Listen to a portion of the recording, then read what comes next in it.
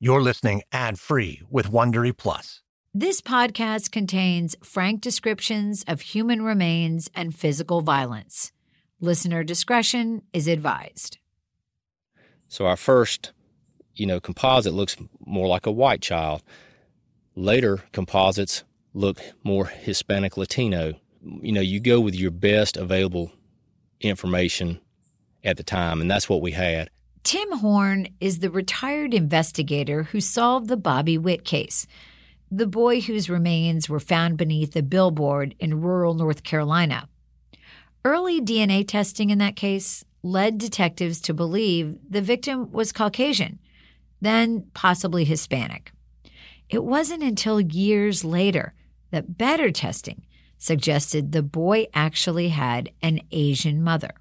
And so after all these years of pumping out flyers of Caucasian and Hispanic-looking children, we find out, boom, this child is Asian descent as well. While this was a huge break in Horn's case, he still beats himself up over the early attempts at creating a picture of Bobby that turned out to be wrong. Because, you feel like, my God, I've wasted how many years trying to find this child, and when you show a flyer to someone, you have to get pretty close for someone to recognize it.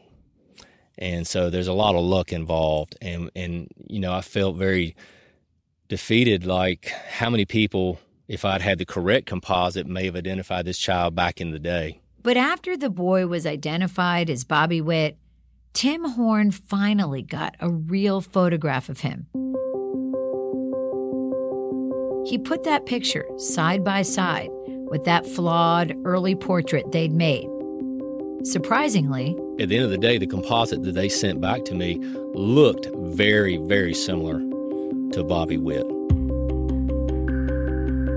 Since the early days of that case, with the advent of more sophisticated DNA testing and anthropologists who can give forensic artists very specific characteristics of a person, facial reconstruction is getting more precise with less information.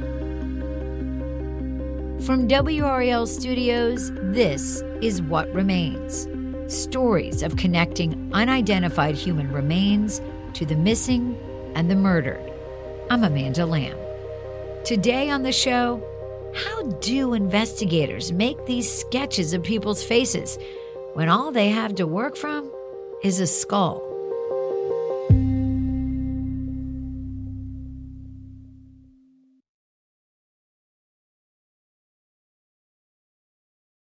The first documented facial reconstruction dates all the way back to 1883. Perhaps the first famous use of this technique occurred in 1895, when a Swiss anatomist created a 3D facial reconstruction using the skull of composer Johann Sebastian Bach. This became the inspiration for an 8-foot bronze statue of the musician, which still stands in front of St. Thomas Church in Leipzig, Germany, today. And while we've come a long way since then, the practice is still as subjective as it is scientific. No two facial reconstruction pictures by two different artists will ever be exactly the same. But these imperfect pictures are still one of the most recognizable tools investigators use when they've exhausted all other leads in identifying someone.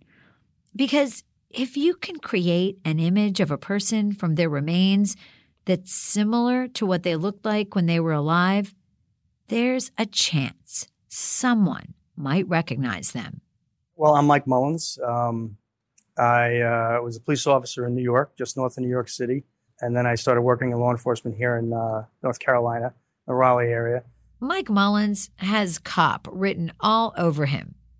He's a small man with dark hair and chiseled features.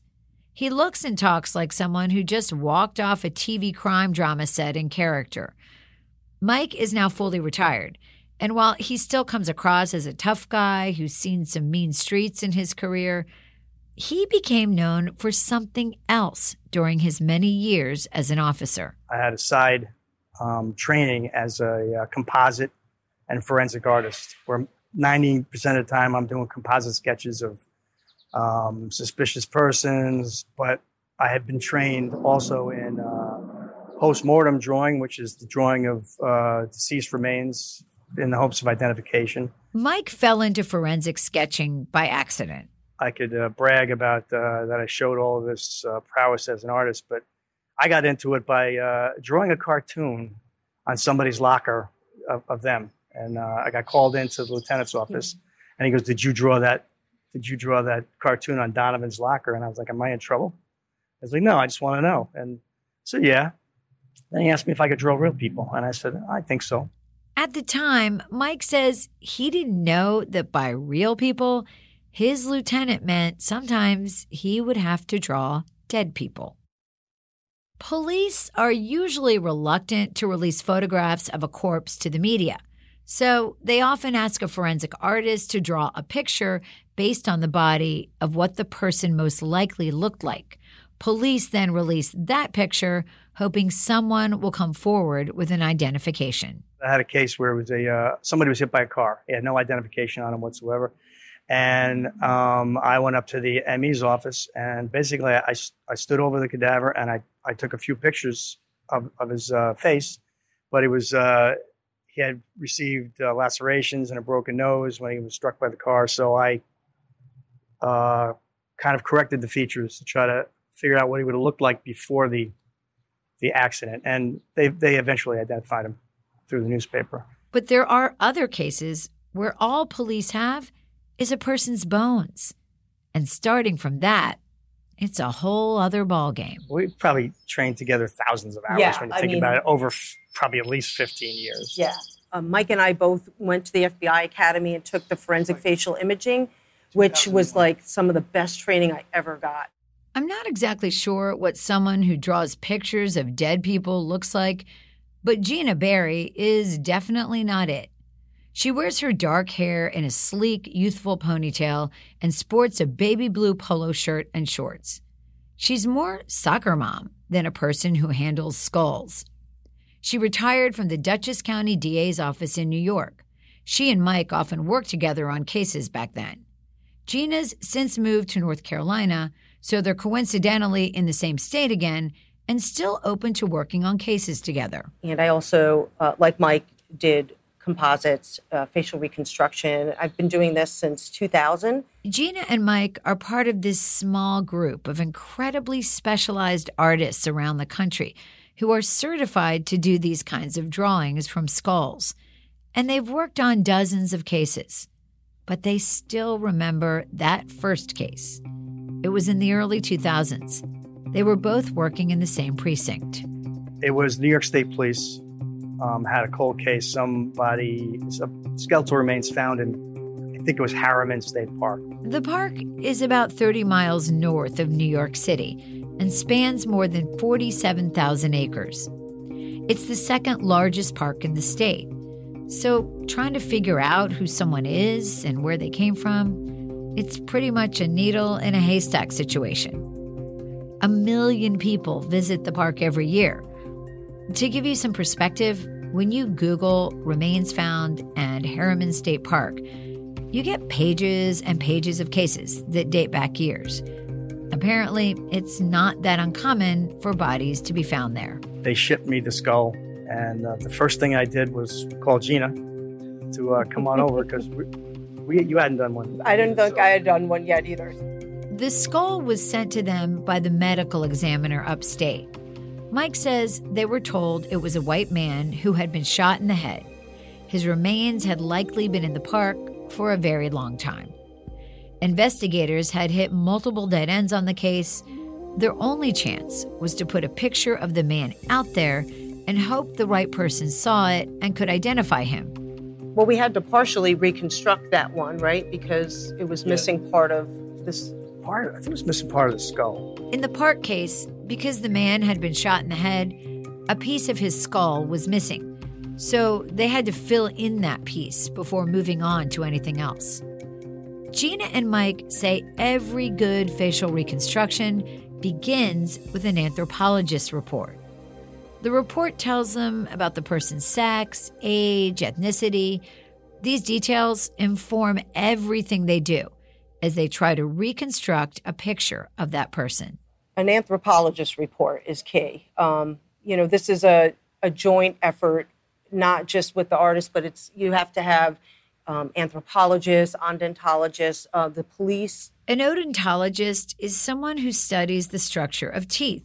Like an anthropologist, they can discern a lot about people by just looking at their teeth, especially the age of a person. Yeah, where they can get tell you where this person was born, by testing the minerals in their teeth and bones and stuff like that. Because I wish I had that information before I started a few of the skulls that I've done, only because I drew them a certain way because of where they were found. So the more information you guys have, the more accurate the picture will be. Yeah. And that's where the anthropologist comes in good. I mean, one I did, she pointed out that this person has a severely broken nose, just because of the way that the tip of the nose just bent. So I drew him with a pronounced broken nose. Then they take this information to the forensic artist's Bible of sorts. Forensic Art and Illustration was written by the guru of forensic artists, Karen Taylor. Mike and Gina have actually done some training with her. In this book are a lot of different charts. Each chart lists 21 locations that correspond to a place on a skull. Beside each of those locations is a measurement referencing the average depth of a person's tissue at that point on the face. Knowing a person's age, sex, and stature helps the artist narrow down which depth chart to use. Like if you touch your jawline, your cheeks, you'll feel there's a lot more meat there because you have a lot of muscle here because you're, eating and talking and you're always using your jaw. So these one of the strongest muscles in your body. So that's naturally going to be a lot thicker than, say, right over here. That's the thinnest part of, right like on the forehead. Yeah, that's not something we make up. We're going by scientific measurements that were done years and years ago of various races. So basically, you've got this skull and you've got all the measurements of the skull. And if you know the race and the measurements of the skull, you can look up, okay, how would they be shaped? How would the face be shaped? Right. So you're going to cut all these tissue depth markers, and there's a whole list of them. Some you have to make 2 of because you're putting them on both sides of the face. For example, we'll use an average white male since that's the type of victim Gina and Mike were dealing with in the park. The center of his forehead should have a tissue depth of about 4.25 millimeters, cheeks approximately 13.35 millimeters, and his chin should be somewhere in the neighborhood of 7.25 millimeters. And again, these are just averages. It's not a perfect science, but it's about as close as they can get to understanding what someone's face may have looked like. And then we would cut the tissue depth markers to place where those numbers are. Right here, I brought this. That shows you where all the tissue depth markers. Gina shows me a photograph of a skull with little white markers sticking out all over it. They kind of look like cigarettes cut at different lengths. Sometimes she says she uses long pieces of pink erasers.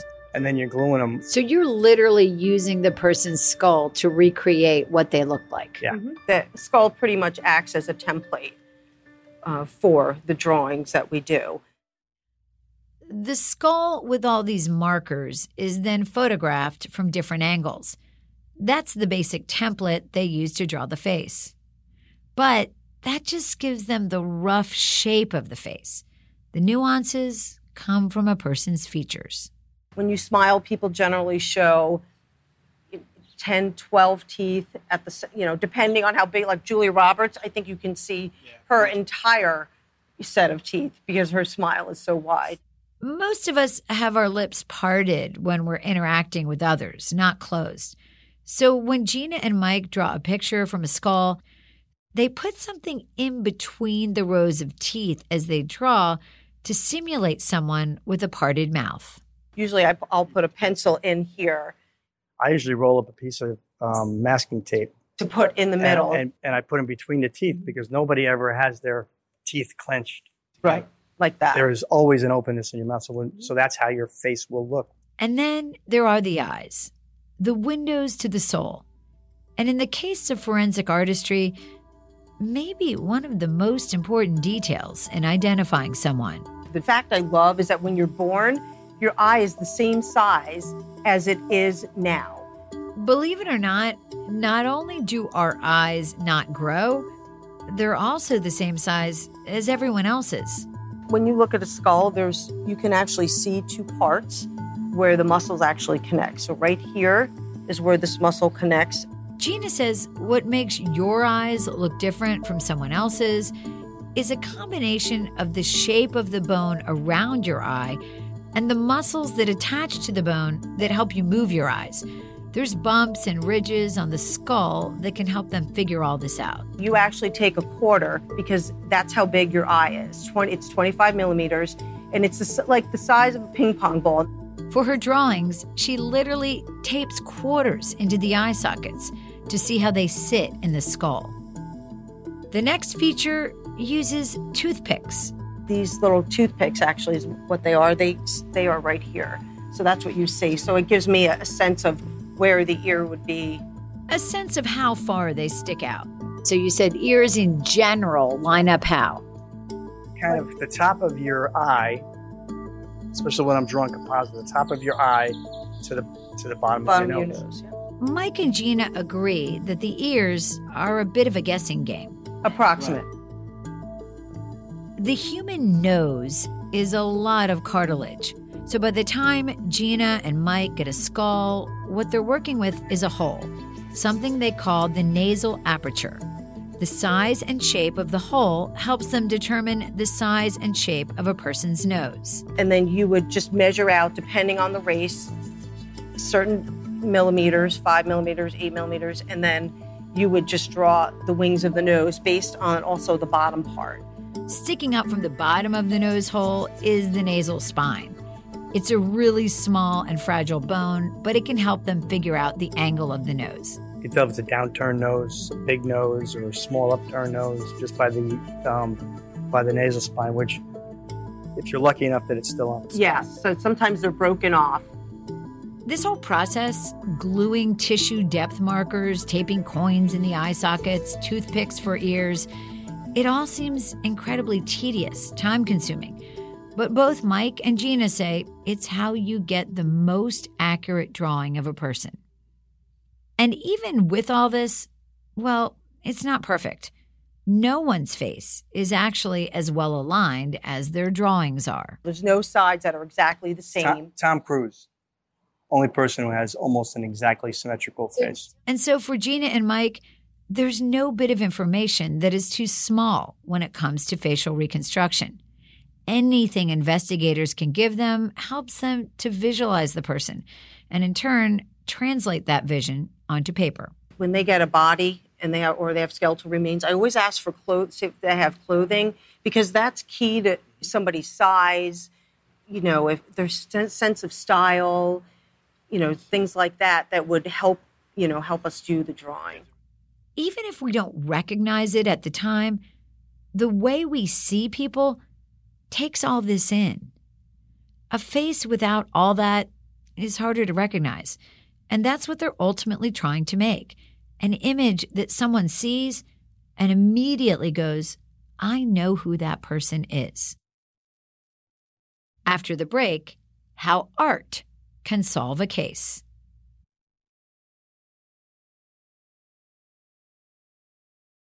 When someone is missing or murdered, investigators always hope their loved ones will come forward and identify them. But when this doesn't happen, detectives often resort to asking a forensic artist to reconstruct the person's face in a picture that they can share with the public. We're kind of the last resort almost because they don't have anything else, By the time they get to doing a facial reconstruction, they've kind of run out of everything else. Right. Do you ever do a reconstruction like this and then they identify the person and you go, wow, I was spot on? Or do you go, I was close? Kind of close. Like they're never exact. Some people refer to them as facial approximations because you could tell the approximate thickness of the lips and the length of the mouth and where the eye is supposed to be. But, and even the length and thickness of the nose, but you really don't know 100% the shape of the nose. Mike Mullins and Gina Berry both have drawings on the NamUs website. the National Missing and Unidentified Persons System. That's often where law enforcement puts information about missing people in the U.S. If you go to the site, the portraits come in a range of styles. Many are pretty rudimentary. Some are photographs of 3D clay busts, some are drawn digitally, others, like the kind Gina and Mike do, are hand-drawn. What we've described so far, with toothpicks and coins and erasers, that's just the underlying framework for these completed drawings. How Gina and Mike take that skull and turn it into a picture of a person, well, that's where the artistry and interpretation comes in. Gina shows us a hand-drawn picture of a skull with depth markers on it. Then she flips the page on her sketch pad that superimposes a picture of a woman on top of that skull. This was the remains of a woman that was found. Mm-hmm. A skull. Yeah, is what you received. Other skeletal remains were found.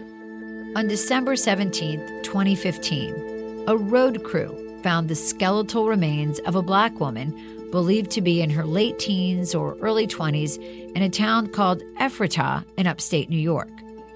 Based on what they found around her, bedding, some clothing, other personal belongings, they thought she was probably homeless and possibly a sex worker. An anthropologist estimated she'd been dead between 3 to 9 years. Where the woman's bones were discovered, investigators also found several short dreadlocks along with her skeletal remains, and they found a wig. They found these parts of her hair. They weren't attached because there was really not any tissue, but they were wrapped in the blanket they found her in. After putting together the underlying framework for her sketch, Gina drew one portrait of the woman with the short dreadlocks, and then she drew a few others with different wigs. So I got the wig, I looked online, found pictures, and so I drew her with different hair. So I drew her with hair like that. So you can see how hair changes what somebody looks like. Gina says it's important to give people choices, not to remain so narrow in your approach. She showed me the different versions of the woman on her sketch pad, flipping through them one by one. Here's the wig. So they put all of the drawings out, the 3 different, so that it helps possibly identify somebody that didn't know, that maybe knew her with the wig. The picture is detailed. A Black woman with a round face, engaging eyes, detailed enough that it seems like a picture someone who knew her might recognize. The woman had one other key feature, a unique feature that Gina knew could be a game changer in terms of identifying her. She included it prominently in the picture. Because of the gap in her teeth, I felt like that was an identifying feature. So I drew her with her mouth open because that's something people might recognize. I mean, it's never going to be exact, but you just want to capture a likeness so that it generates a lead to identify the person. The local sheriff was really hopeful that Gina's work could help identify this young woman. He's quoted in the community's newspaper at the time saying, "We wanted to put these pictures out so people can really see what we believe she looked like." To this day, Gina doesn't know if her picture helped, if the police were ever able to identify the woman. It's the same way in the Park case she worked on with Mike. They never did find out if their reconstruction helped solve the mystery. Unfortunately, that's usually how it goes. Once the portraits are done, the police take it from there and don't often follow up with the artists about further developments in the case. If there is a resolution, the forensic artist usually finds out by accident. But every once in a while, they get a chance to see how their pictures have a direct impact on these investigations. I was drawing from a photograph that they gave me, but this was a woman who was beaten to death. The photo was taken at the crime scene. It was pretty brutal. Her body was thrown in a ditch and set on fire, but the killer wrapped the head in a towel because I guess it must have been so much blood from beating her to death that, they were able to save the face and when they took the photographs. And So I took the photographs and I tried to, educated guessing, remove as much distortion to the face as possible, the swelling. While the woman's features were distorted, Mike did the best he could to create an accurate postmortem drawing. Based on what he could make out, he believed she was Latina, so he strongly urged investigators to make sure the drawing was visible to that community. It was just a hunch, but it was a strong hunch. And I said that to them, and then they finally put it in a Spanish newspaper, a local newspaper, and somebody called, and and this guy who called said, that looks like my neighbor who I haven't seen in a while. The tip generated by Mike's picture of the dead woman led investigators right to the killer's doorstep. The police officers knocked on the door. Guy answers the door. Yes, she no longer lives here. She went back to Cuba. That was my girlfriend. We broke up. Can we come in and talk to you? Yeah, they come in, they talk, and they saw a few things they thought were suspicious. Police got a search warrant for the boyfriend's house. And they went back in and they found a shrine dedicated to her, lighted candles and crucifixes and stuff like that. Then a cadaver dog located a pair of hands in the home that the killer had cut off and saved from the woman's body. DNA testing proved they belonged to the dead woman Mike had drawn. Had you not done this post-mortem drawing that they disseminated to the media and specifically the Latino community, this case probably wouldn't have been solved. Right. It felt great. It's passion for this kind of resolution that pushes people like Mike and Gina to keep doing this, even now that they've both retired. Gina travels around and speaks to groups about forensic art, explaining how it can make or break a case. But even when she's using a real skull to explain something to me, to a group, she and Mike are always aware that this person lived. We never forget that this is the remains of Correct. Person. We don't use it as a prop. You don't joke around with it. It's actually somebody. It could be somebody's daughter, somebody's son, somebody's mother. So you want to do the best you can to help, give this person a name so that the family can have some peace. So while facial reconstruction and postmortem drawings aren't an exact science, they are evolving along with the forensic science that supports these artists. We're asking someone to reach beyond the grave and create a likeness of someone they've never met. And there are lots of documented cases when doing just that was the key to solving the mystery.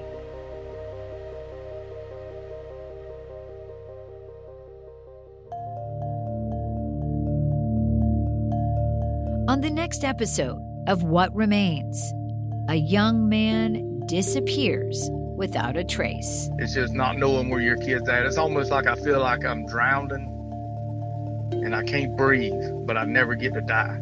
That's what it feels like. This episode of What Remains was written by me, Amanda Lamb, and produced by Anita Normanley. Our executive producer was Wilson Sayre, who also edited the episode, with mixing from Mark Maximov. What Remains was directed by Shelley Leslie. Please subscribe to our podcast on whatever app you use. That makes it easier for us to get you the latest episode. Thanks so much for listening.